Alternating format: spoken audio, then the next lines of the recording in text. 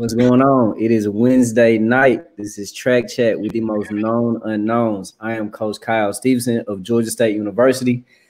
Lamont Johnson, aka Megatron from Johnson C. Smith. The Alchemist, he barely made it by the hair on his chinny chin chin.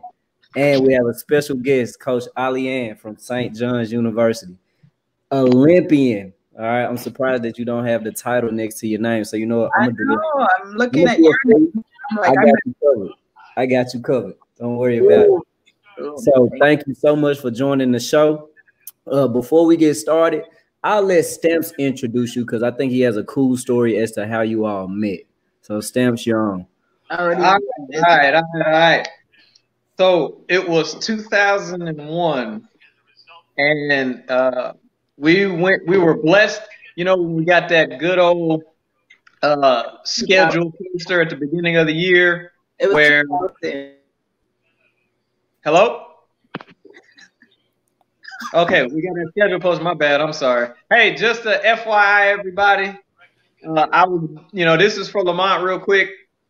My Android won't flip the screen, so we got a small technical difficulty. But you bear with us. You love us. We still got the show with you bright and ready. So back to the story. 2001, we saw on our schedule poster we was going on our spring break trip to the University of Miami. So we had all had that circled up, make sure our beach bodies was ready. We had went to nationals that year, and when we came back, that people to qualify for nationals, you can kind of test or fill out that first meet. We'd go down there for about 10 days. We'd do a meet one weekend, and then we'd go up to Tallahassee to Florida State and run the other meet. And that's when we were all really supposed to open up. So we ended up staying at this Days Inn about maybe 2 miles from the University of Miami's campus. And this one day we were just kind of chilling in the courtyard, and I saw this young thing climbing the palm tree, scaling it up, hand over hand, foot over foot, like she was in her native country, about 30 feet up, pluck a coconut, bring it down, and, taking her coconut to her room. And we was like, who the hell is this? And, of course, I had to go meet that young lady who eventually throw down the elbow heard round the world for the 400 indoor national championship to one of the Barber twins. And she went ahead and won that national title from a mid-major, the University of Manhattan. And we've been friends ever since. Every time I went to New York, she looked after me, took care of me, is one of my best friends out. And I allow her to use me as an able-bodied technical director of her meet that she does every year down there in Guyana. So that is how I met Alian, and that's how our friendship began. There we go. It's a beautiful introduction.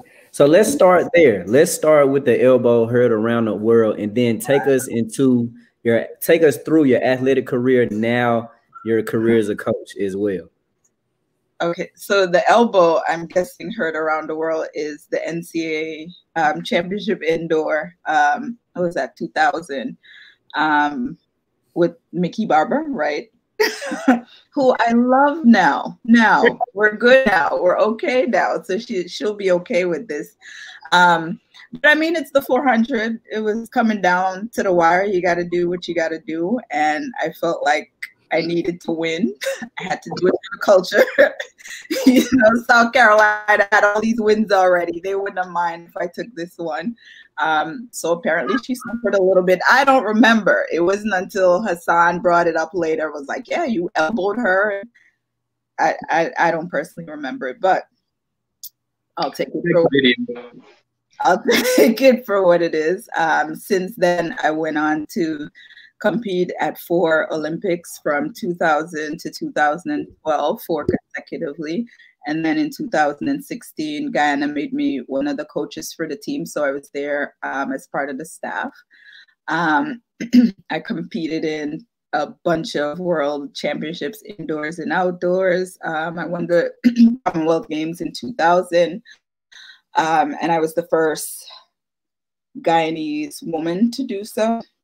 And then in 2010, I followed up with a silver medal, well, actually a bronze in the race, and the second place contestant or the second place medalist got disqualified for a doping offense.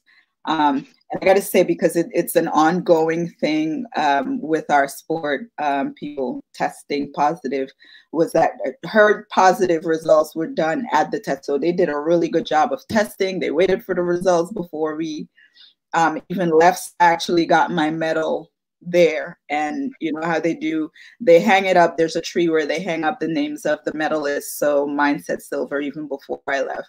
And you know, I'm really grateful for that, because a lot of people don't get that opportunity to be celebrated where they finish at the competition. So that was something that I was happy about. I have the Guyanese national record in the 400 indoors and outdoors.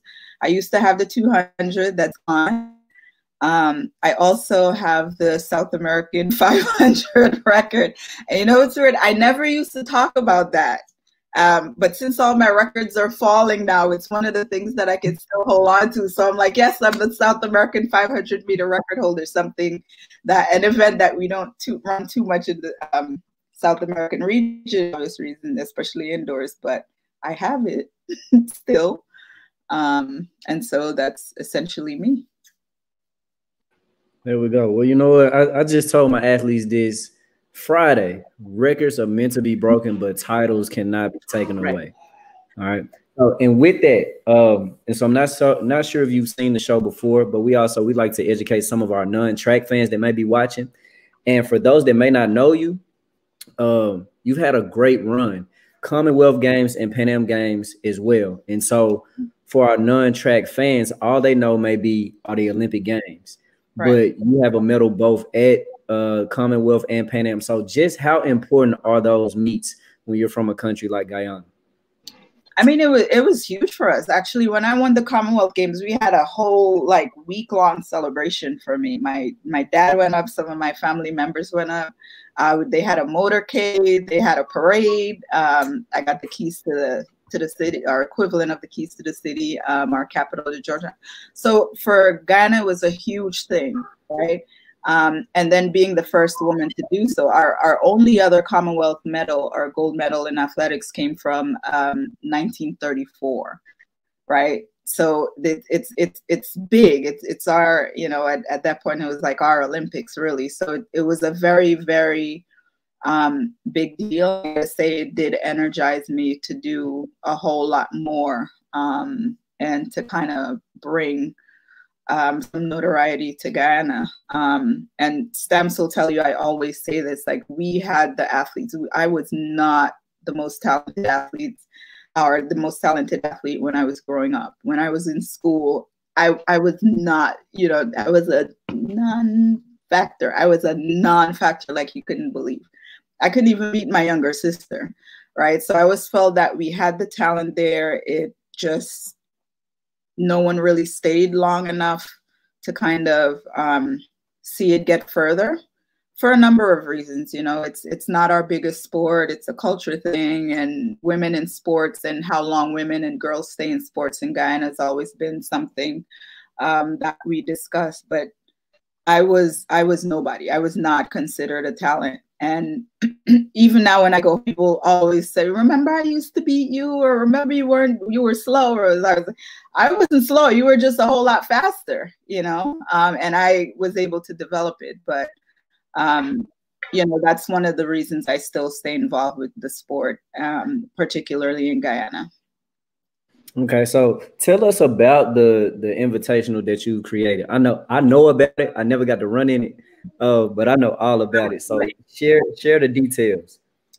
So it was something that came about when I was trying to figure out how I can best give back. Right, I was really, really fortunate. A lot of people looked out for me. A lot of people did really nice things for me.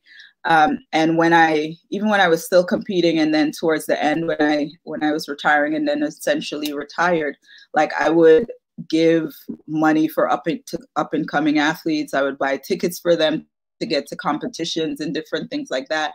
I would try to get them gear, equipment. If somebody needed a massage, try to arrange it. But I didn't feel that was enough. Not necessarily that it wasn't tangible, but it just didn't seem like I was doing everything that I could possibly be doing. And so the idea for the meet kind of came out of me trying to do something different and do something bigger, something lasting, right? So I spoke to, at the time, the director of the sport. We had a change in government. He's now the chief whip in Parliament. And I talked to him about it. And he was like, this is a great idea. We have to do it. And I think it was one of those things where dreaming and timing and everything just comes together, because it was the 50th anniversary of our independence, and everything was just working and added to the calendar. And everybody that was important just kept saying yes to things, you know? And so we ended up doing the meet for that year. And I think everyone except for me thought it was going to be a one-off thing.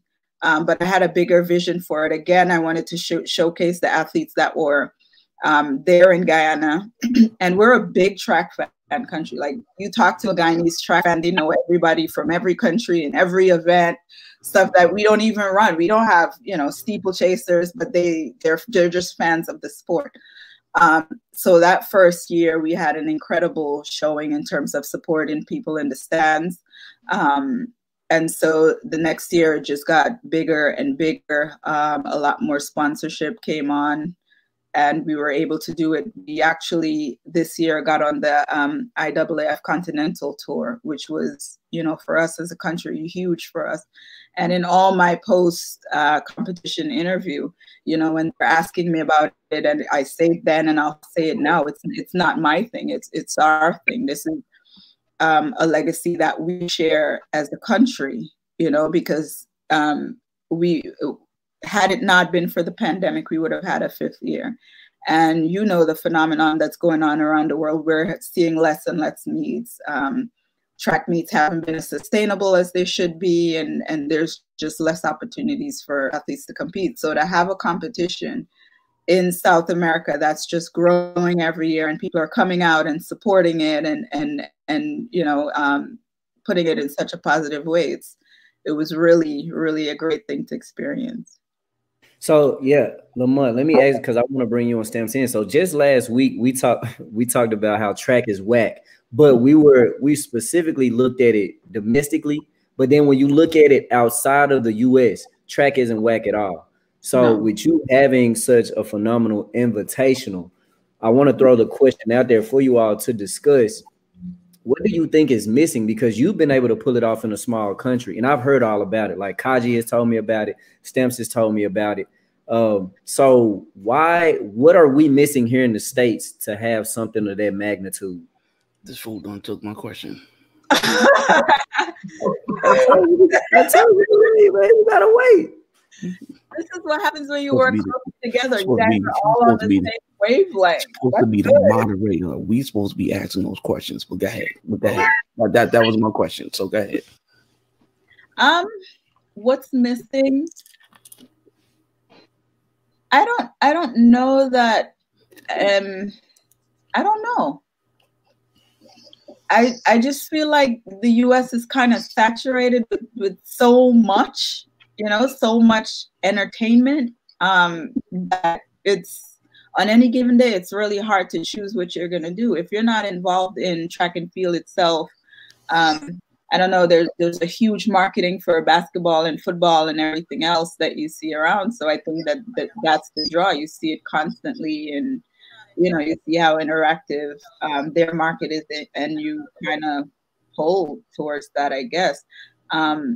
And there's some elements to that I used when I was marketed it in Guyana, because I felt like, you know, I'm probably in the first year, it wasn't streamed live at all. There was just, you're gonna have to wait till this meet is over, and then we're gonna get the results certified, and then we're gonna take pictures of it and then post it online. And when we get back to the hotel, we're gonna download it, and then you can see it.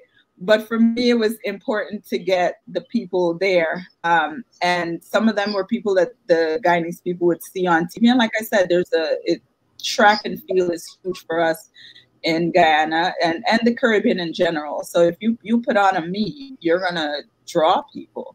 Like track and field runners are celebrities, right? They're like what Americans look at basketball players as.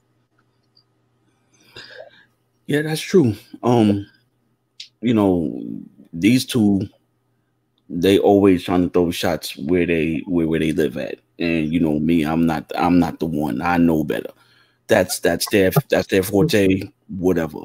Once again, I just think, the reason why everything is celebrated outside of these borders is because of the investments. And at the end of the day, we gotta remember we live in America. We like violence. And what's the most violent sport on the American soil? Well, football. That's what they like. They like fast-paced stuff, but it goes back to what, Stamps and Cal said a couple of weeks ago. Maybe we need to dumb down. Maybe we need to dumb down the amount of events that's being ran. Maybe we got to figure out a way how to make the meet more compact. Not me personally. On the college level, I'm against it because it's college. It is what it is. It's a necessary evil. But on the elite level, I could definitely see that happening. I think outside of Oregon, there need to be a little bit more investment with these track and field facilities. In order to get the spectacle that we need, that's going to attract the attention that we need. I know when Bev Kearney was coaching at Texas, we go to Texas Relays. She got Destiny's Child out there. She got Eve. She got she got all these people there. Yeah. You know what I'm saying? We on the track, this is me post-collegiate. We on the track warming up. And you realize that you only a couple of meters away from Beyonce. It's like, ooh. You know what I'm saying? And Kelly Rowland and all of them. And, I didn't realize how fine Beyonce was until that one Texas relay. Yeah, she's bad. But that's neither here nor there. Don't judge me. I'm a member of the Beehive. So I'm a self-admitted member of the Beehive. I am probably the COO of the Beehive.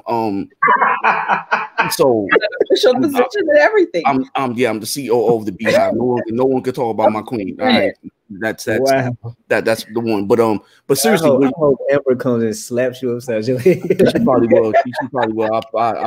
She probably will. But real talk though, it's when you got people with that kind of connection, and I think that brings more excitement to it. So somebody like Drake Relays, they're mid-America, but they got to kind of get with the times a little bit.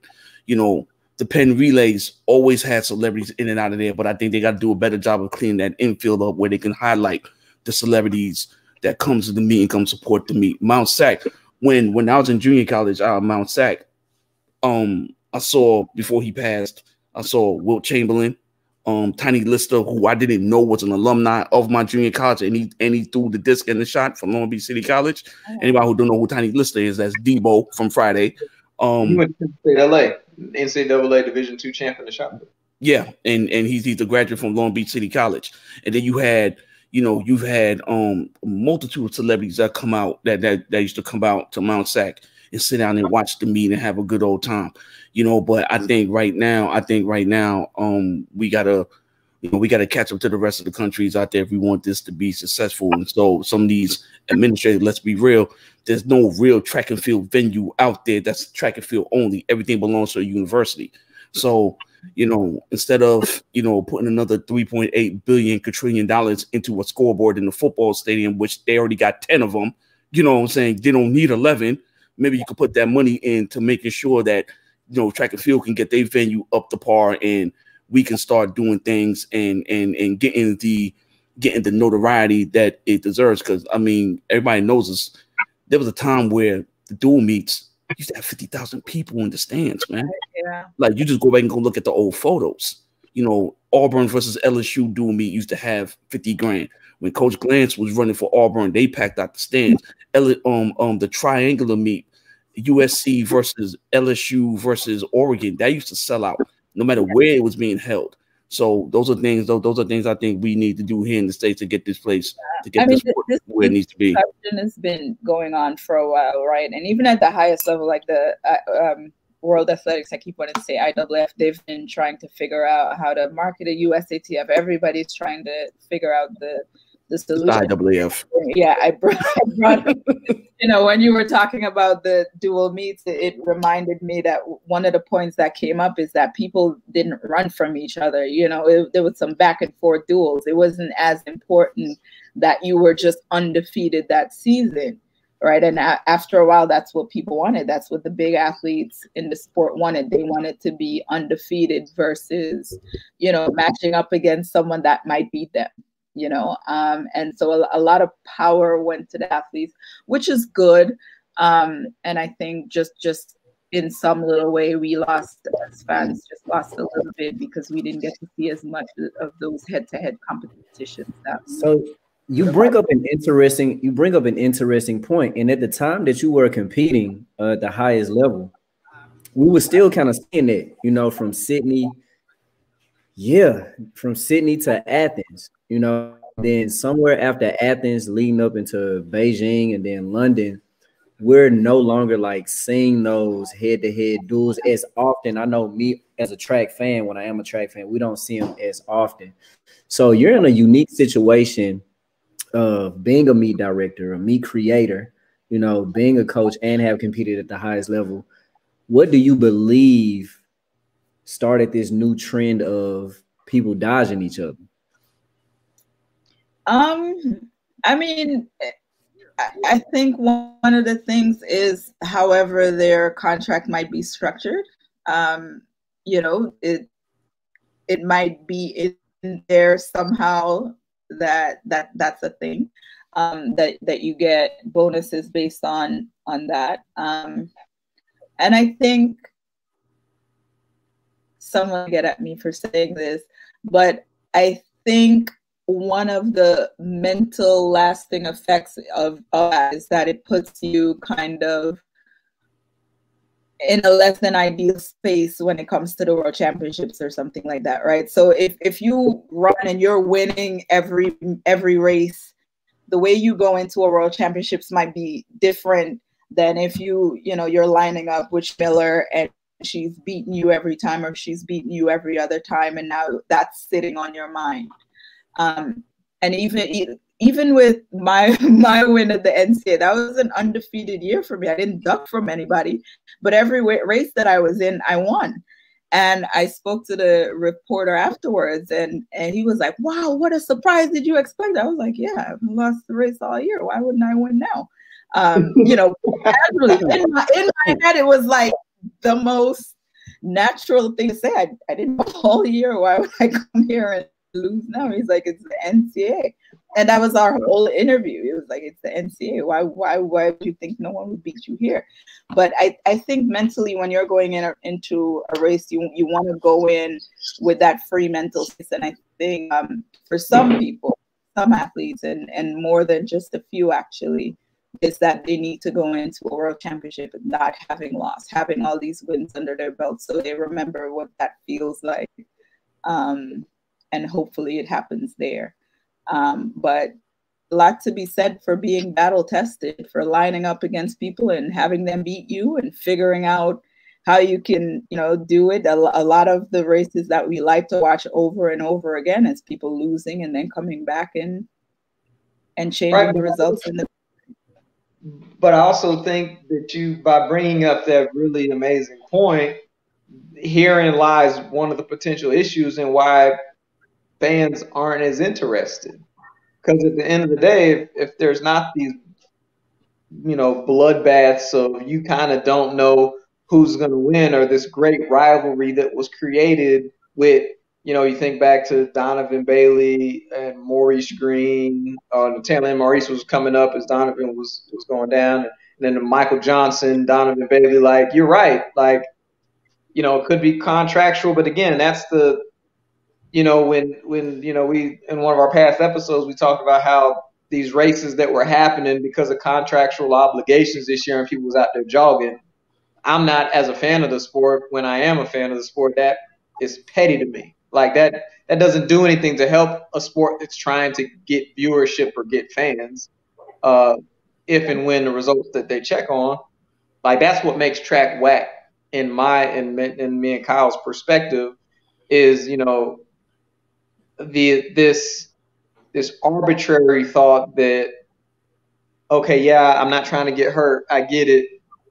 You know, yes, the shoe companies should realize that we're in the middle of a pandemic and lessen some of their rules, but also, well, hell, if you've been training more or less, then go out there and, you know, do what you do, so you really see where you're at, and go compete. Just compete. You know, on the flip side of that, it probably also has a lot to do with the money that's no longer in the sport overseas. So, for example, if you know Usain Bolt's coming to the meet, everybody's running for place fees because you're not getting an appearance fee, because he's gonna command between $250 to $500,000 just to be in the race. So now, who does that leave in there? And now, if you notice that it was very rare that you saw a race where you saw Tyson at his best, Bolt at his best, Gatlin at his best, Asafa all in lanes 3, 4, 5, and 6. Yeah, like you don't see. And then not to mention, if you want to take 2011, 2012, then you got to include Johan Blake. So that's 5 lanes.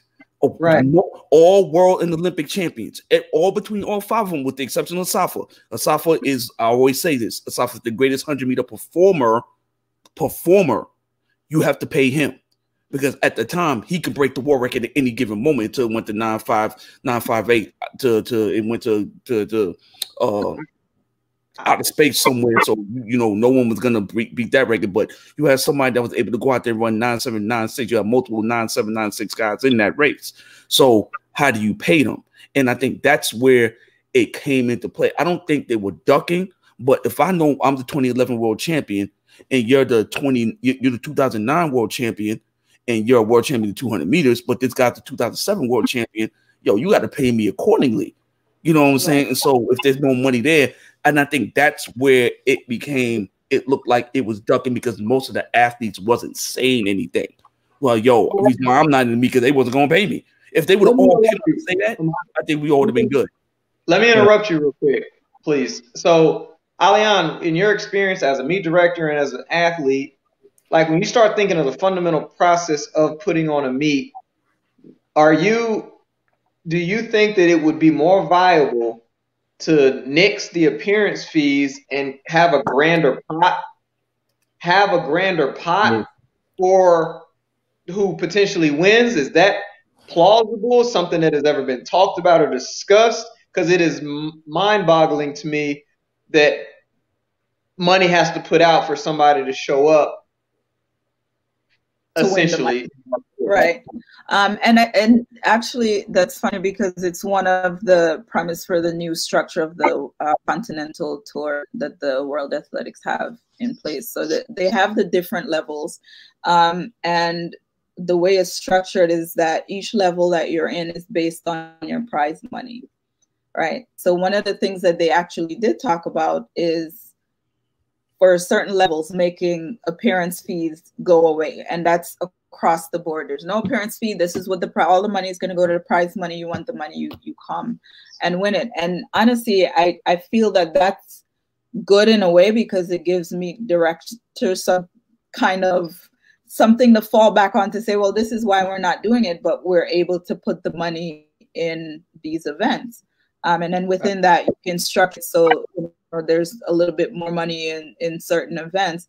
But I do think that it would help, and it would give, because you know, with the new qualification system for the games and for the World Championships, because it's the high level meet now, athletes have to compete at these meets, right? You can't just run your time at home and at a local meet and that's it. You have to want to get into these meets. Diamond League only has so many lanes, so there's still the opportunity to get quality athletes at the bronze and silver level. Can you explain real quick, because I'm going to be super vulnerable and open right now. I don't know how you qualify to the Olympics or the World Championships no more. Could you break it down for the people that are slow like me? So I mean, it's essentially like the old way, but it's using more of a combination of a ranking system as well as a performance system. Simply put, that's the way it is. There is a time qualification. You have to run within that qualifying time a certain amount of times, and which ranks you, and that's how you qualify. All right. So what's the qualifying time in the women's 400? 51 something. All right. Let's just. Are we talking worldwide, or are we just talking about her country in particular? No, we're talking about the Olympic Games. Yeah. Okay. This is okay. Yeah. All right. Let's say it's 51.5 right now. So typically in years past, if you were from a smaller country and you've hit that Olympic A standard one time, that would guarantee your slot in the meet. Right. Now. Right. There's still a good chance that it would, right? Because, you know, if that's your time, like, especially for a small country that might not have a lot of athletes, you could be the quota athlete. So there's also, along with that, and no one really talks about it, especially when the standards got more difficult. That's what everyone focused on. There's also a minimum quota standard for the game. So they're going to have, I believe it's at least 64, but whatever the number is, they're going to have a minimum number of participants in the event. So if you don't make that time, then they go down in senior list in college. Right. So, I mean, it sounds complicated, but the whole purpose of it was kind of to preserve the universality of the games and not too much. And this would have been the real test of if it works or not. But when you look at it to see if it would actually change the old way of doing it, to see if the people that would have qualified under the old system, if those would be the same people that would have qualified in these. And I think, like I said, we lost a really good opportunity to see that. But, you know, you can check that out next year and see if it's still the same or very similar. Because I think track and field, we're number one in this alone. Y'all tell me, I'm asking this to the entire panel. I think track and field does the best job in the world as an athletic, organizational, professional sport at confusing everybody about how it's supposed to operate on every level of the court. Yes. I agree. Yeah, I don't disagree. I don't disagree. We're all track fans here. We're kind of trying to figure some things out. I don't disagree. And I think the average person just looks at kind of, okay, who finishes first? And maybe there's something redeeming about that person, or if they're, you know, busy on social media or whatever their personality is that they follow, that then they're attracted to that. But outside of that, it's just, you know, how fast you finish and who does it first. Gotcha. So enough of, I mean, I think we've like beat the track, not even track is whack, but, you know, trying to make the sport better, promoting, you know, meets and everything like that into the ground. Let's switch gears just a little bit, but segueing from that, because it appears to me that you may have a pretty good career as a meet director. But why did you decide, or why are you still coaching in the U.S.? Let's go there. So why are you deciding to coach in the NCAA versus you could be in your country right now and just trying to really push the sport as much as you can, like making that be full time? I haven't ruled that out either. The way I got into coaching, I was working at a college access program in the city that I started working there before I retired. And maybe 2-3 years in, I really missed being close to the sport. And so the opportunity to coach opened up. And I went to St. John's. This is going to be my 6th year there. And I absolutely love it. It's truly the closest thing to actually competing. And sometimes I forget I'm not competing, but they are. And just as much as I like seeing records fall when I was competing, I like when they break records. So it became really, really addicting and just really enjoyable. like I said, it's very close to competing, and that's one of the reasons that I like it. And also it's something that I can improve on every year. I can get better as a coach every year, right? I could be more educated. I can fine tune my methodology in certain things and get more out of my athletes. I learn about, psychology of different levels of athletes, and that's all interesting to me. I get very, very involved in coaching. And so I kind of found a way right now to do all the things that I want to do, which is, take track and field in Guyana to another level, as well as continuing to coach and be very close to the sport. And I don't think it's a mutually exclusive thing, being in Guyana and taking the sport to another level versus coaching in the US, because right now I have 2 Guyanese athletes on my team that are doing pretty well. So I'm still able to create opportunities. What?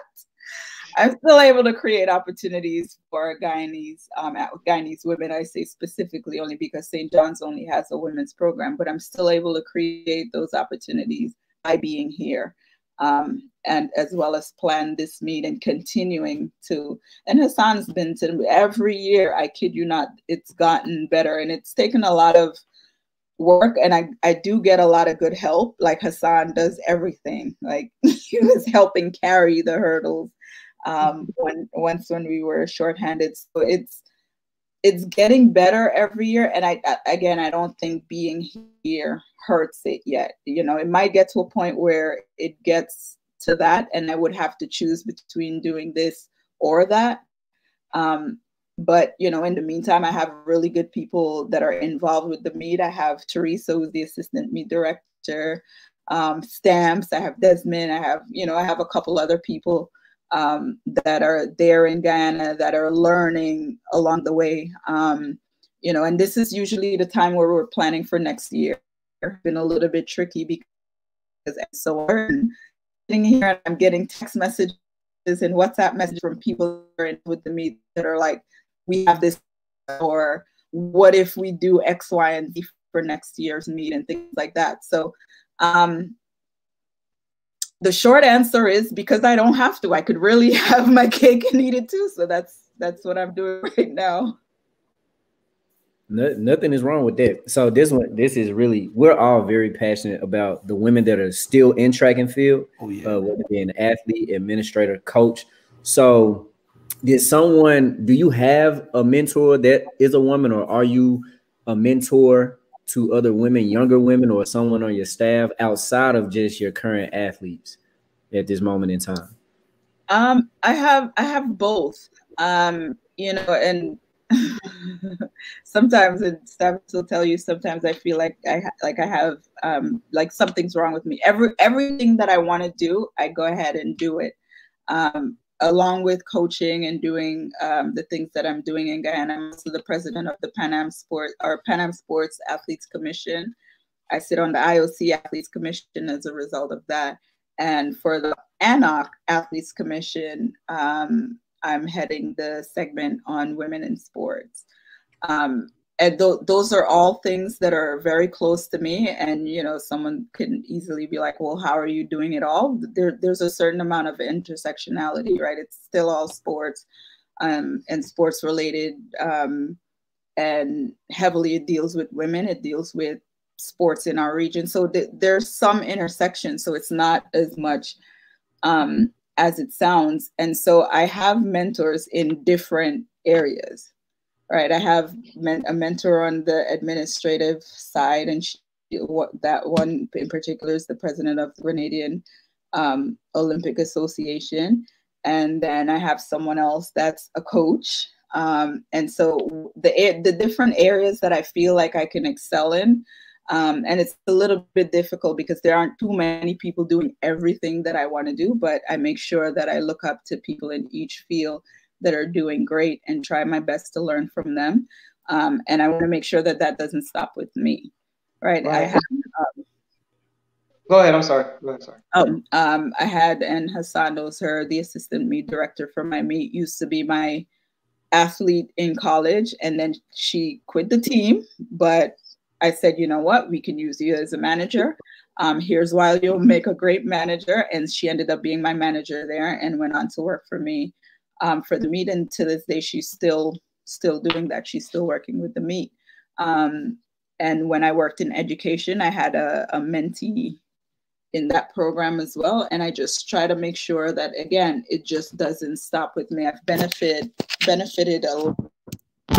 from other people's kindness and other people's generosity, and that's helped me in my journey. So I want to make sure that I do that same. You know, what I was going to say was she's fundamentally what you call a chameleon. Here. You know, when I was in London, you know, we got to hang out, and you know, I always, you know, me and her have just been great friends, you know, for almost 20 years now, close to, or approaching. And it is as I met in 2000. I wasn't in college in 2001, sir. It was 2000. Sorry, not 2001. Sorry. Weird. So, but what I realized when you just mentioned the stream of people, it brought me automatically back to like one of our staff meetings in Guyana, and how like you would ask me, well, what the technical component of like how the meet needs to be run, of, you know, setting this up, and then, you know, Des helping out in the spots that he's helping out, Teresa, your timers. And it was just kind of cool that everybody that she had there that was there to support her had like this niche thing that they took care of that she didn't have to worry about. And I think, you know, it's very similar to like our makeup as a track chat. You know, I think she's done a beyond phenomenal job in her professional career. I'm always, you know, bouncing ideas off her, asking her things on how to handle things. And she like us has been in situations because of her versatile nature, to where people are like, well, you know, you're only one person, you can't do all these things. And with her, you know, amazing ear-to-ear smile, she was like, well, watch me. and then, you know, nothing else falls off by the wayside. And then the people that are supposed to be, let's say, strategically above her per the corporate ladder or corporate structure of entity, she has also, she carries the same brand we have as far as intimidation. And, you know, she's had to learn through the ropes. I remember, you know, just early in her coaching career, you know, she just expressed like, why is it like this? I'm just trying to help. And I'm like, wait, baby girl, listen, you gotta, you know, move a certain kind of way so they know that you're just trying to do the best job for their program. You know, because it's very hard to not see her star power, if you know what I'm saying, but work within the fabric of, you know, any university that is, you know, lucky enough to have somebody like her. So it's been super cool to watch her rise and to be a part of it in a small capacity. And I get to go get energized in the Vibranium Lake of Denver every summer. I get to go. So they got a Wakanda over there. She'll let you know. Hopefully, can the track chat? Can we have our podcast next time off the ground? Can we have it in the stadium? Sure. Can we get some press seats? I encourage it. You'll love it. I'm ready. I'm so ready to come down there. So I have a question. What, in your opinion, what do you think it would take to get a second Diamond League meet on U.S. soil like they had in New York, like we've consistently had in Oregon? What do you think it will take to have another Diamond League meet on the East Coast or something? I like how you think, Mom. Money, really. It's not like the athletes won't come to New York, right? I think outside of maybe Oregon and Penn relays are a big draw crowd-wise, but in New York, they used to draw a pretty significant crowd. I mean, the last meets that they had the Reebok Grand Prix that they had in Randall's Island. I was there, and it was always packed. Like you couldn't build enough seats for it. So I think money is an issue, and I think timing as well too, because I think it started to, if I'm not mistaken, conflict with some of the beats in Jamaica, and you can't compete with the beats in Jamaica. That's where people will go. People will leave wherever they are to go to watch those beats. So I think maybe money. It does take a lot to put a meet on in New York City because of the security nature of the city. I know there's going to be a lot of permits and things like that involved. So having some political inroads would help as well. Gotcha. Do you know why the Reebok Grand Prix meet stopped happening? By chance, I was just curious because I remember it being a staple, and then it just evaporated. Yeah, I don't know if it. Well, the same people that do that meet are the ones that do the Boston meet. So I don't know if it just switched locations to Boston, or if it's. Ooh, I got a question. Kyle and Mon, I think y'all appreciate this. Okay. What has the distance frontier? What are they doing right, and how come sprints, hurdles, jumps can't get it right? You want to go first, Lamont? I want you to go first, Lamont, because track ain't whack to you. Okay, so you're once again, Mr. Stamps, you're comparing the pandemic stuff that's been going on. We're doing this again. We're going down this road. No, hold on. I don't think the pandemic has anything to do with it. Hold on. Wait, listen. Here's my premise. I had an athlete that was competing at the Music City Distance Carnival. So amidst the pandemic, they had 2,000 people around their facility, equally spaced, and they put a meet on. So I just want to use that. And what are we doing? Y'all have also seen, what's the name of the title of the thing, Kyle? The Big Friendly.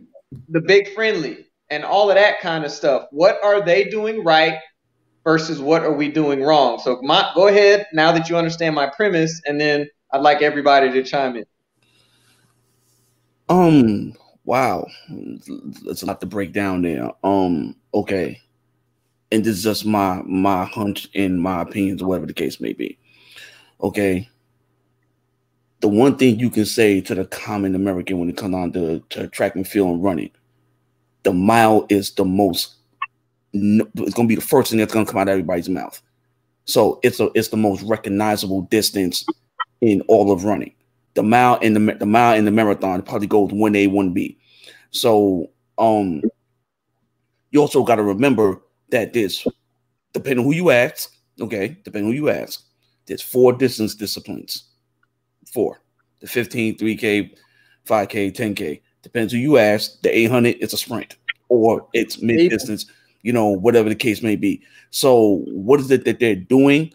They attack a population that can relate. They relate to the average jogger, the average person who works on go for long runs. The average person can relate to that. That's not even a track and field person. They can just relate to that because that's what they do, and then you're probably looking at, let's be honest, how many people you see pull up in the 10K? I don't see nobody pull up in the 10K. I don't see people pull up in the 15. You know what I'm saying? So, there's no real big risk in running those events. So I think that's why they can get that stuff off the ground. And let's be honest, it's a cultural thing, which goes back to what I said about, the average person who goes out and jog in Central Park and jog in somewhere in LA, whatever the case may be. They can relate to that. So they're going to flock to something like that they can relate to. Let's be real. The average jogger is not going to, they can't relate to the 100 meters. They can't relate to the 200. They can't. You know what I'm saying? So I think to me, hold on, Stems, I want to get some of these. Okay. So for me personally, I think that's works to their favor as to why their meets have been successful. That's just an opinion. It could be right or could be wrong. Doesn't matter. That's just an opinion. I'm not saying it's factual. So I think that helps work in their favor. I mean, because let's be honest, they're not doing anything any different than what the AP Ranch was doing, or what they was doing down in Florida. It's no different. It's a the distance. It's a relatable thing to the average human being who works out. Okay, and I think that's where they can bring in the average person who don't need to know everything about the specs about track and field and going. They say, "Oh, I can run too. I can, whatever the case may be." So that's just my opinion. I could be wrong. It's okay. I'll be more than glad to whatever opinion y'all gonna throw my way. That's just my opinion. It looks like Don't Debate Me on this about to start early. So here's my take. I'll give some free game first because I'm about to throw out some business opportunities for people. There's a company in Dallas, Texas. Former sprinter started it. I don't know the name of it, but they are making a killing teaching average Joes, giving average Joes sprint workouts. That's number one. So if you in your local community there are people that want to learn how to sprint. I have a client right now, pays me fairly decent money each month because he simply wanted to learn how to sprint.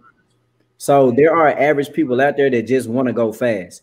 The average person, and Stams, you can attest to this, there are a lot of average people that either like to drive fast cars, get on fast motorcycles, go to NASCAR races, gamble on horse racing, gamble on dog racing. They like to see people and things go really, really fast. Distance runners do this. Sprinters don't. They support each other. Plain and simple.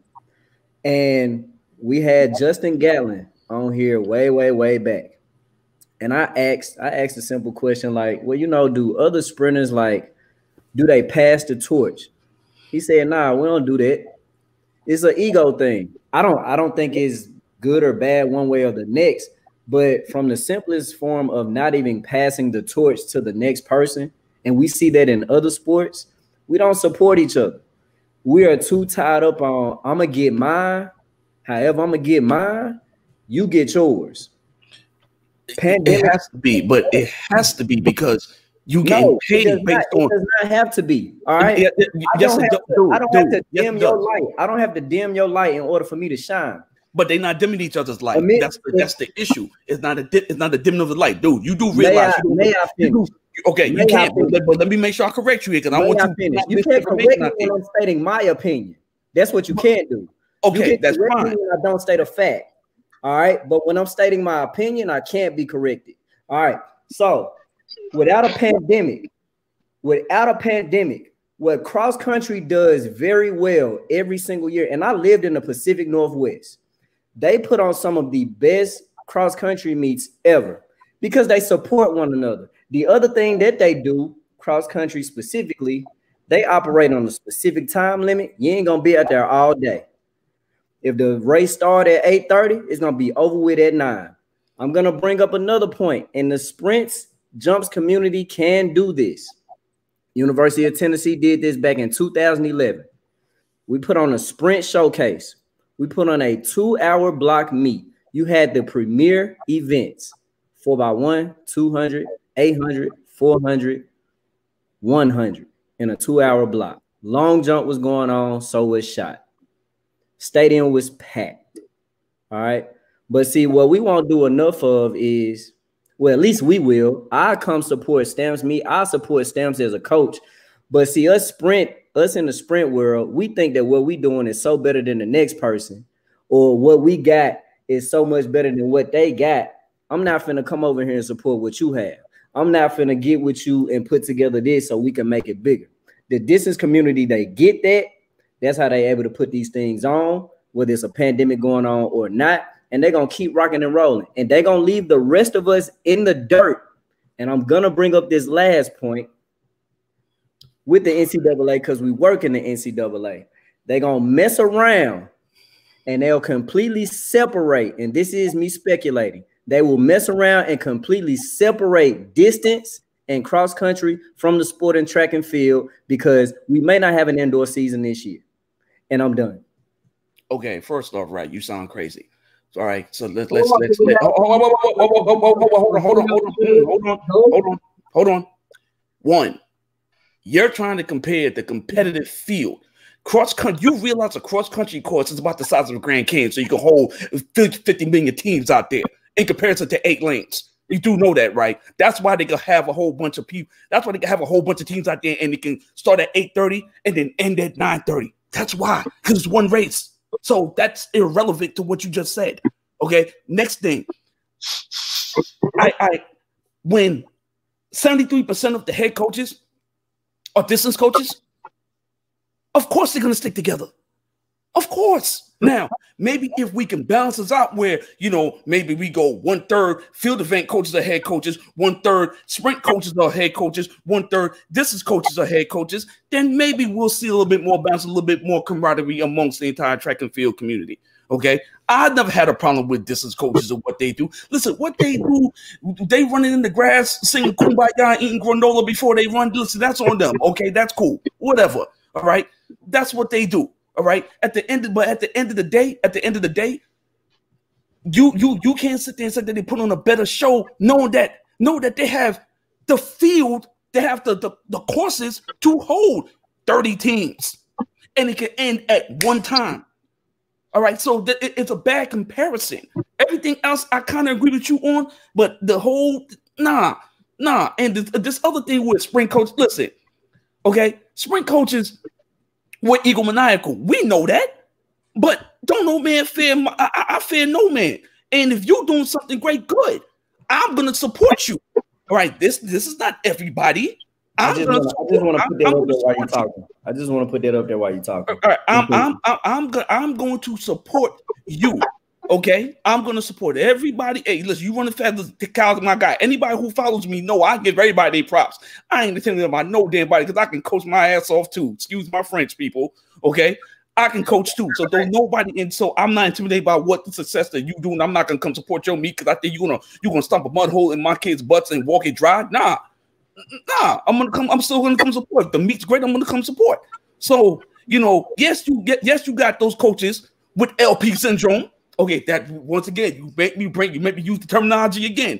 There are some coaches out there like that, but to put everybody into that box, I don't agree with. All right, Stamps, you got it. I'm done.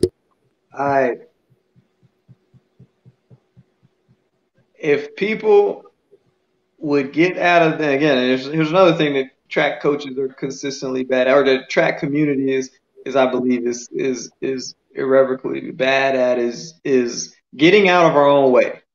What Kyle just showcased was not only a blueprint, but something that the average fan can get a hold of. Like when I go to a college football game, as I think we described this, like it is a whole day affair. So if you're kind of are wanting to create pageantry and the tailgate sensation and feel, like that's kind of like all the pre-fights. Like I don't know if any of you guys have ever been blessed to go to a heavyweight like title match. I was very fortunate to go to Vegas and watch one when I was coaching out of Cal State LA. And the main event ain't till 11:30, 12, but from like maybe 8 to 11:30, it's undercards. People are coming and going. People are gambling. You can come in, sit, watch a little bit, come out. And then as you got this crescendo getting ready to happen when the big dogs are coming. And if we would just get off of our behinds and operate a different kind of way and say every meet has a different highlighted thing. And this is a point to what Kyle said. Rally relays, if you've ever been, is a premier distance meet. Like that's the Stanford Invitational of the East Coast.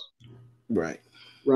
And they've leveled up so much to where if your kid doesn't get accepted, I mean, and this may be just standard process and protocol. If your kid's not accepted any of the races, you don't get your money back. They don't put them in nothing else. Nope. You don't get not a penny back. So here's where that falls, the better part of the day when all the other stuff on the track is happening, you know, it's more teams than it is like fans. But then when the distance carnival starts, and I sat there one year and watched 6 heats of the 5K. Women. Then turn around 4 heats of the men's 5K. Wow. All the teams were gone and the stands were packed. Right. So that was that little 2.5 hours of 5Ks. They came and did. So I don't think that we're as wrong we're not as wrong in what we're doing as much as we're so damn reluctant to change. Why not have a track meet? Think of any track meet that you go to. Hell, all of y'all, well, short of Aliyah, have been to our track meet here at ETSU. And you know, it's on day one on that Friday, you get here around 7:30, 8, and you're pretty much able to leave around 4 or 5. Why not push a lot of that other stuff earlier on throughout the day? And you knew you came up here with some fire, with some heat, and then we have that same segment of the stuff that people want to see. If you got good milers at your school, put the mile in that time block or whatever. But then you have a chance for people to get off of work. You have a chance for people to, or if it's not a Saturday, if it's a Friday meet, you know, you get the chance opportunity, because basketball games aren't happening at 4 o'clock on Friday. You know why? Because people are at work. When they have the games during the week, they're at 7. Manageable times that people can go home, eat dinner, put the kids in bed, or put the kids in the car and come. We do everything on purpose to make sure we have less people plausible to come to a track meet. So what time are you suggesting these track meets go off? Well, I would say so you do have these things called twilight meets, right? Hold on, just ask me a question. Let me answer. I would say if you're gonna do anything on Friday, start it after 5. If you're doing anything on Friday, more or less, if we're trying to increase things, or just keep them to Saturday, Sunday. A lot of our meets are Friday, Saturday. Maybe you shift to Saturday, Sunday to see what your attendance may or may not look like. Now, I understand. And if Friday is the undercard and that's less of a spectator day, okay, and then you got your whole Saturday to really try to pack out your place. But on that Saturday, you could totally, because then people still have Sunday to travel back to where they need to go to if they're coming from a far place. But you have a weekend day that people can dedicate their time, their resources to their entertainment consumption.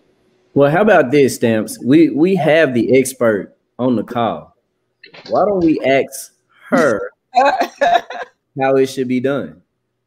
I felt like I was watching TV. Can I suggest that you guys never do this together in one room? Always be in your own space, far away. We're going down at the Aliyah Pompey Invitational 2021. No, I don't know. I might have to rescind that offer. To the Stamps point that he just made. If we think about the original Melrose Games, right? That used to be a Friday evening after work, limited schedule, of course, ends with the 100-meter mile. Everyone's, there's sprint events, there's a couple middle distance, there's hurdles, there's some of everything, right? And they would pack Madison Square Garden. You guys know how big Madison Square Garden is.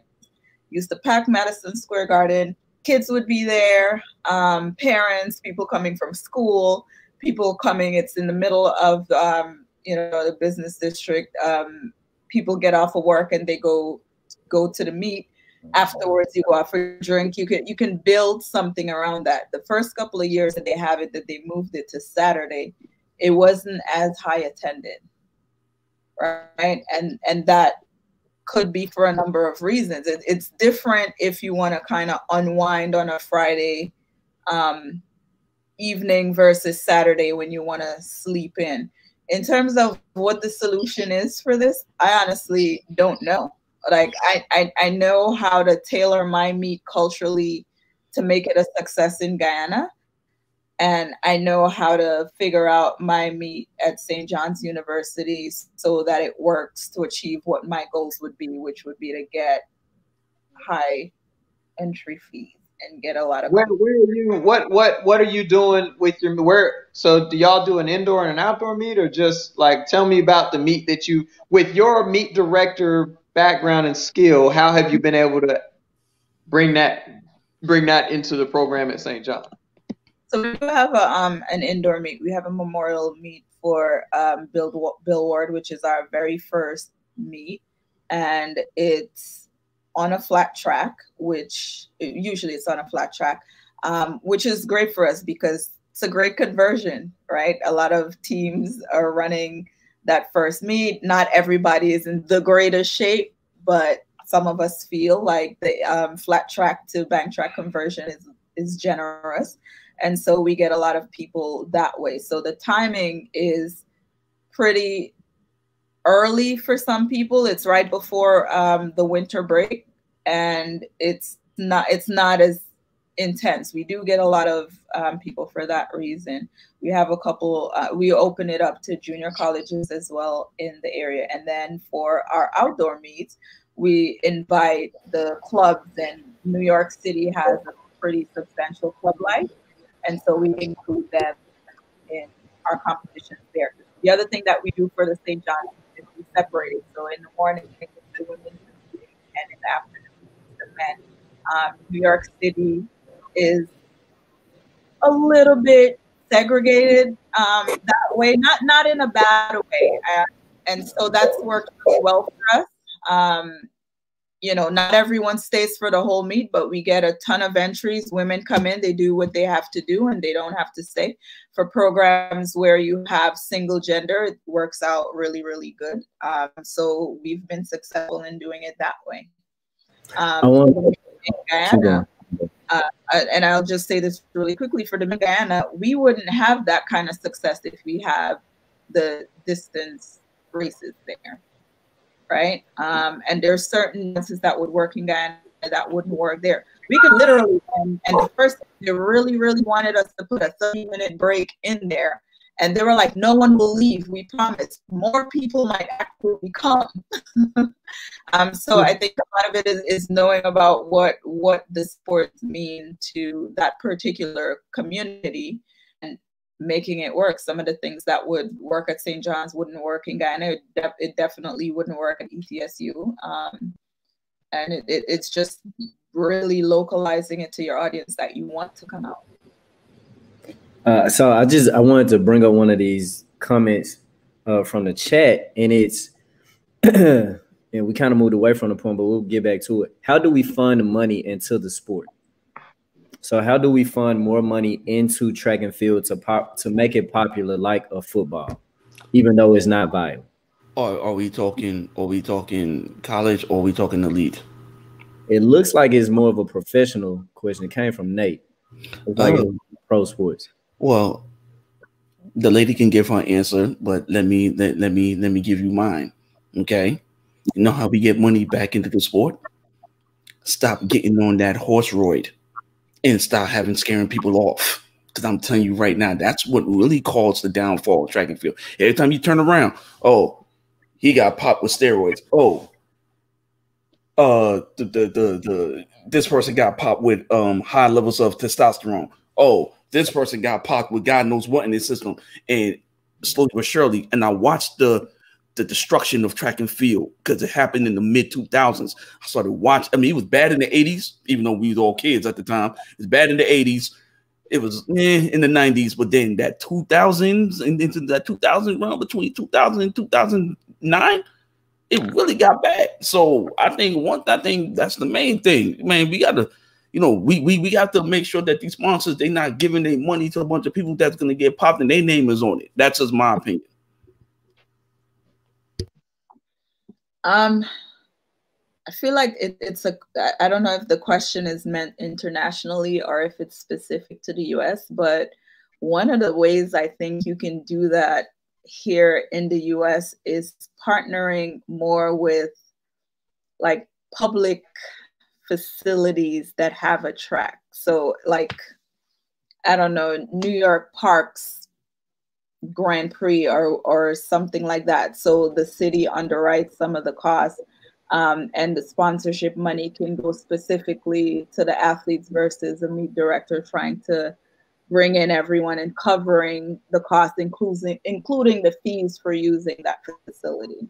I think it frees up some money for the athletes, whether it's through just prize money or in appearance fees. But I think reevaluating some of the partnerships and making it more municipal in some way, if that makes sense, would help. I agree with you there. And I want y'all to time, date, stamp this because it's going to happen. Atlanta Track Club is going to have a series of premier track and field events here in Atlanta. It would have started in 2021. So I'm gonna say because of the pandemic, it's probably been pushed back to maybe 22, 23. But be on the lookout just for that because this city has several, but the one that I'm referring to is the old Olympic practice track. It was one of 6, but it was the main Olympic practice track from 96 that all the athletes would be at before they got escorted to the actual stadium. Atlanta Track Club, they resurfaced it, renovated it in 2017, has been pouring like hundreds of thousands of dollars into it to get it up and running for spectator events. So I just know this is one club that's going to be able to do it. And Georgia State, we're trying to be a part of. Little plug, but just want to put that out there. Well, I'll tell you what, we start talking about our track meets here at ETSU, and we're going to go, I believe we're going to try to do all field events one day and all running events one day. We're going to try to split it up that way per the pandemic and try and do some things different than another meet. We're going to go all males one day and all females one day, or vice versa, to try to, again, change some things up, create more space, but do some things differently. Because if we just do women, we're not there all day. Same as with the guys, per the team sizes that we have come in. We could probably be in and out inside of 4.5 hours. With just the women going one day and the men going another day versus 2 9 or 10 hour days. Well, look, the conversation has been great. I do not mean to cut it short, but it's almost time for me to sing the ABCs until my daughter falls asleep. But Lamont, before we get out of here, it is your time to shine. Don't debate me on this. What you got for us this week? You know what? I actually was going back and forth with everything that's going on, rest in peace to the great Gale Sayers that passed away. Anybody who know me know I'm a wrestling fan. So Road Warrior Hawk passed away too. His son played for Ohio State and played for the St. Louis Rams. So God bless the dead and watch over their family throughout this time. My Don't Debate Me is pretty much a dear NCAA letter. Dear NCAA Division I, because it came out in Division I. What the hell are you thinking?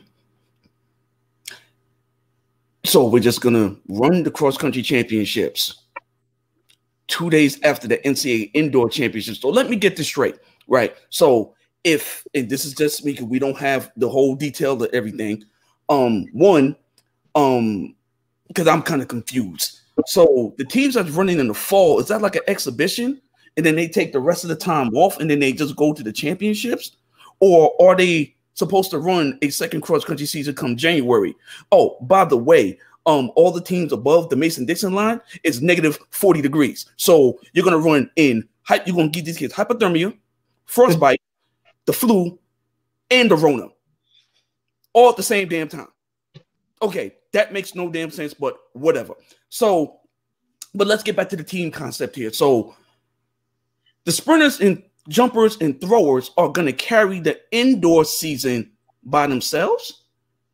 Is that what we're asking? Because, I'm not exactly the brightest crayon in the Crayola box, but I know for a fact that we're not running the indoor championships and then getting on a plane to go run a national championship. And where's this national championship going to be held? Terre Haute?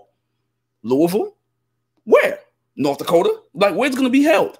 I'm curious to see how this is going to play out and who approved this. Like, why is it so hard for y'all to say, you know what? You don't have cross country this year. Get over it. You got outdoor and you got indoor. So the other part of this, are we canceling indoors together? So the sprinters, jumpers, and throwers, not only did they get their outdoors taken from them, but you're going to have them get their indoors taken from them as well? Is that what we're doing? Just so a cross-country season can happen? Please, explain this to me. It makes no sense to me, okay? I've been sitting here trying to grasp at this whole notion that they're going to run the cross-country championship March 15th. 2 days after the NCAA indoor championships. So what's the plan? Where's the leadership? Y'all just putting out statements and you got everybody out here twiddling their thumbs. They're Division II. Don't you even dare adopt that rule. If there's one time where we need y'all not to do what D1 does, now is the time. Okay? Now is the time. Okay? The distance runners, they got outdoors. They have a season. They have one. They got 3 seasons in the academic year. The sprinters, jumpers, and throwers only got 2. And you're gonna and pretty much if it goes away that I'm hearing, you're gonna take away their season and wrap it around the pandemic. Okay, I'm not gonna argue with that because that could be the case. And you know, not too many people are gonna fight that. I get it. But to run cross country in the fall, then come back and run it again in the spring. And then to top it off, they got to run an outdoor season and come back and run cross country again in the fall of 2021. What sense does that make? What are y'all smoking over there? I need to know. Like who did you get your work from, Corrupt? Snoop? Who did you get it from? It makes no sense. Y'all just need to shut it down. If you're gonna shut down cross country, shut it down. If you're gonna shut down indoor, shut it down. But don't do one for one area and neglect 78% of the damn NCAA championship meet, okay? And the vast majority of most track teams. So once again, y'all know what it is. Don't debate me, don't at me. You come for the king, you best not miss.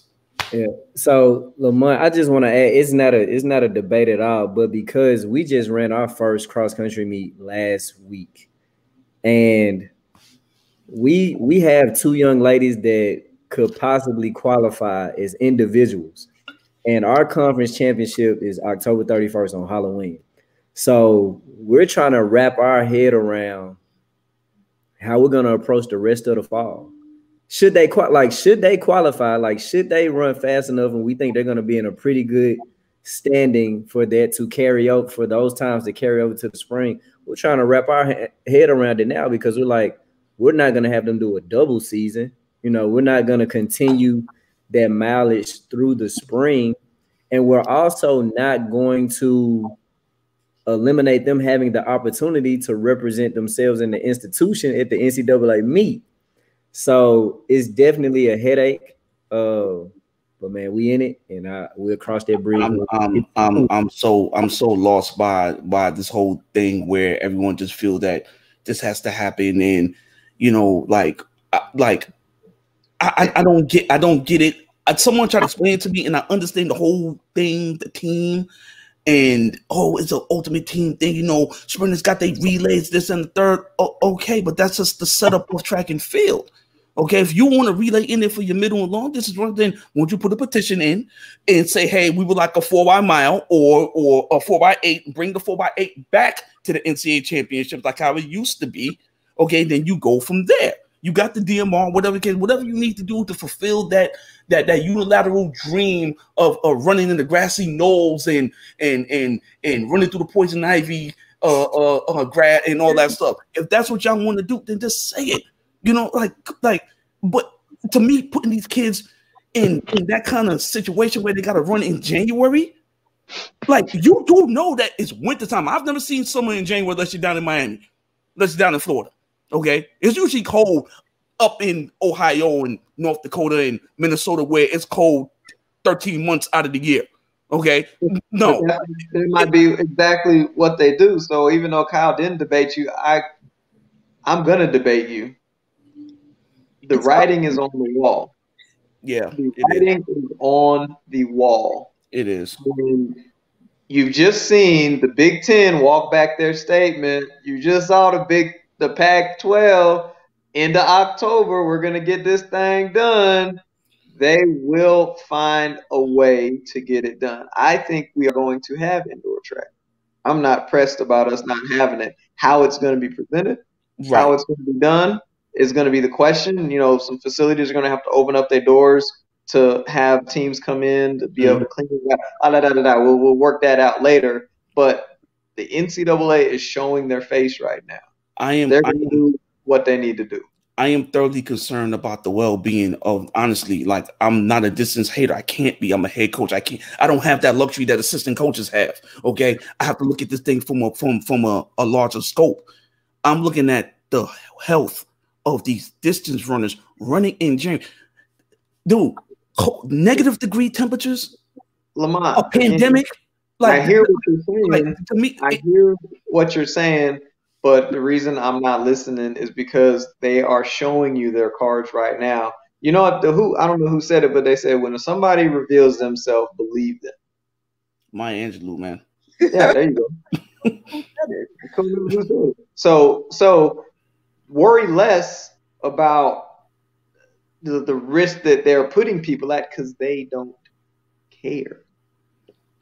Because if they did, somebody would have said the interesting thing about that is we're going into an Olympic year too, and I mean, right. But it kind of affects their training if we're talking about distance athletes that are trying to qualify for the game. Thank you. I didn't even take that into consideration. Roses time, because we need some happy joy right now.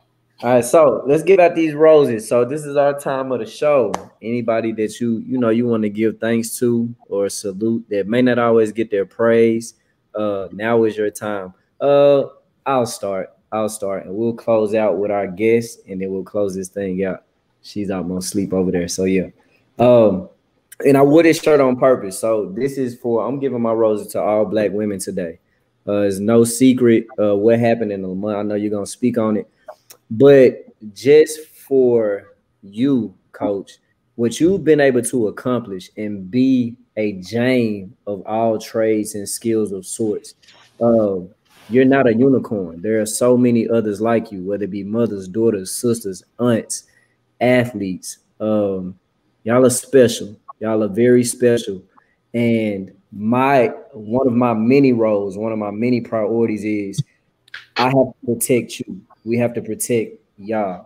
So I definitely hand my roses out to all the Black women across the globe today. All right, Lamont Stamps, who's up next? I'll go because I know Lamont will go. I would like to give my roses to the person that's in the bottom right of the screen. And I'm going to kind of do it a different way that she didn't anticipate or expect, but it's long overdue. And I feel like with our massive fan base, it is appropriate for me. About 2 years ago, I hurt her in a way that I anticipated and expected. Shut up, Lamont. I was there. that didn't have no rhyme, didn't have no reason, and I owe her an apology. I apologized to her then, and I'm apologizing to her again now because the fact that we're back on good terms is just a testament to our friendship, and I will never, put her in that position again. She means the world to me. We've overcome greater things, but when I think about Aliana, I used to call her biscuit or coconut, and there's these rampant amounts of like disrespectful jabs that we trade back and forth just on the daily basis. But that's just how me and her love on each other, man, and value our friendship. And I forgot that 2 years ago when I made the massive mistake. So I thank you for allowing me access to your life, being able to still be your friend and be able to call you one of my best friends. And I love you. You're truly one of the angels on earth. And I give my roses to Alian Kumari. Who's her real friend? You know that, Pompey. Look at you being all sensitive. All right, so first and foremost, let me give a shout out to Ghost Peak. For any of y'all who've never had this iced tea, this is the main blueberry. Okay, trust me on this one. What's the rest? You'll thank me later. I'm gonna give my roses out to every current and alumni of the University of Minnesota's track and field program.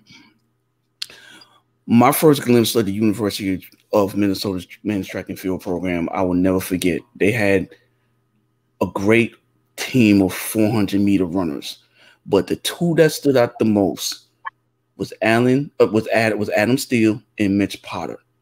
Me and Mitch Potter developed a friendship over the years, and he and I, good friends, whatever the case may be. As y'all all know, the University of Minnesota right now is planning on cutting their men's track and field program. I got word that there's going to be an emergency hearing on October 9th and 10th to try to save their program. You heard it here first, breaking news. I want to give y'all a little story. There was I believe it was either 2002, 2003, Texas Relays, and the University of Minnesota goes down there. Now, mind you, I think this is before Jeremy. I think it's Jeremy Warner's freshman year, and the University of Minnesota, 4 white guys, they walk into the line at the end to invite 4x4, and you heard hecklers. Those white boys can't run against them brothers, this and the third, blah, blah, blah. And I remember looking at Mitch's face, and Mitch had this look in his face like, if I get this stick behind or in front, you're going to see a problem. The University of Minnesota, 4 guys from me. Jacob Jacobson, I forgot the other young man's name. I'm sorry? Jacobson, the 400 hurdler? Yeah, he was the 400 hurdler. And then there was a 20.6 sprinter. And then there was Adam Steele. They 2 stars, Adam Steele and Mitch Potter. When they ran 301, 302, and they crossed the line, I never heard 18,000 people come to a hush. This is the impact that the University of Minnesota had on track and field, their men's programs. Mitch Potter was walking back to his stuff, and he was like, and he looked in the stands. I never forget. He said, "So what y'all think? White guys can't run either? We can run. Hope y'all like the show. Have a good trip. Have a safe trip back." And it was so refreshing to see that type of energy from that university. And now when you sit back and think about what's on the verge of possibly happening, it makes you go back and reminisce about their run, some of the greats that came through there. And so, I really hope that the emergency meeting that they're having October 9th and 10th come to fruition and they save that program, because the University of Minnesota has had a long history, great Big Ten competitors. They win Big Ten titles. They produce some great athletes. I mean, hell, Mitch and Adam was on the 2003 World Championship team, and Jacobson ran for Sweden. So, my roses goes to my guys at the University of Minnesota, the current staff there, the men's program and the women's program, because they are being affected by that as well. So I give my roses to the Big Ten, to the Big Ten's University of Minnesota. All right, Coach P, bring us home. Firstly, thank you guys for having me. And Stamps, again, I accept your apology. Sometimes I still want to fight you, though. The person that I'm going to give my roses to, actually, and I'll preface this by saying it's been a really hectic week for me. I haven't had a moment to sit down and really absorb anything or look at any news or really be in touch with what's going on. But the person that I will give my roses to, and I don't think I have to say why, is Breonna Taylor.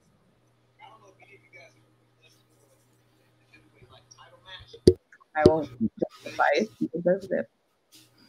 You know what? I think everybody on here wants to give an extra rose to all the Black women that has fell victim to senseless violence, whether it was justified.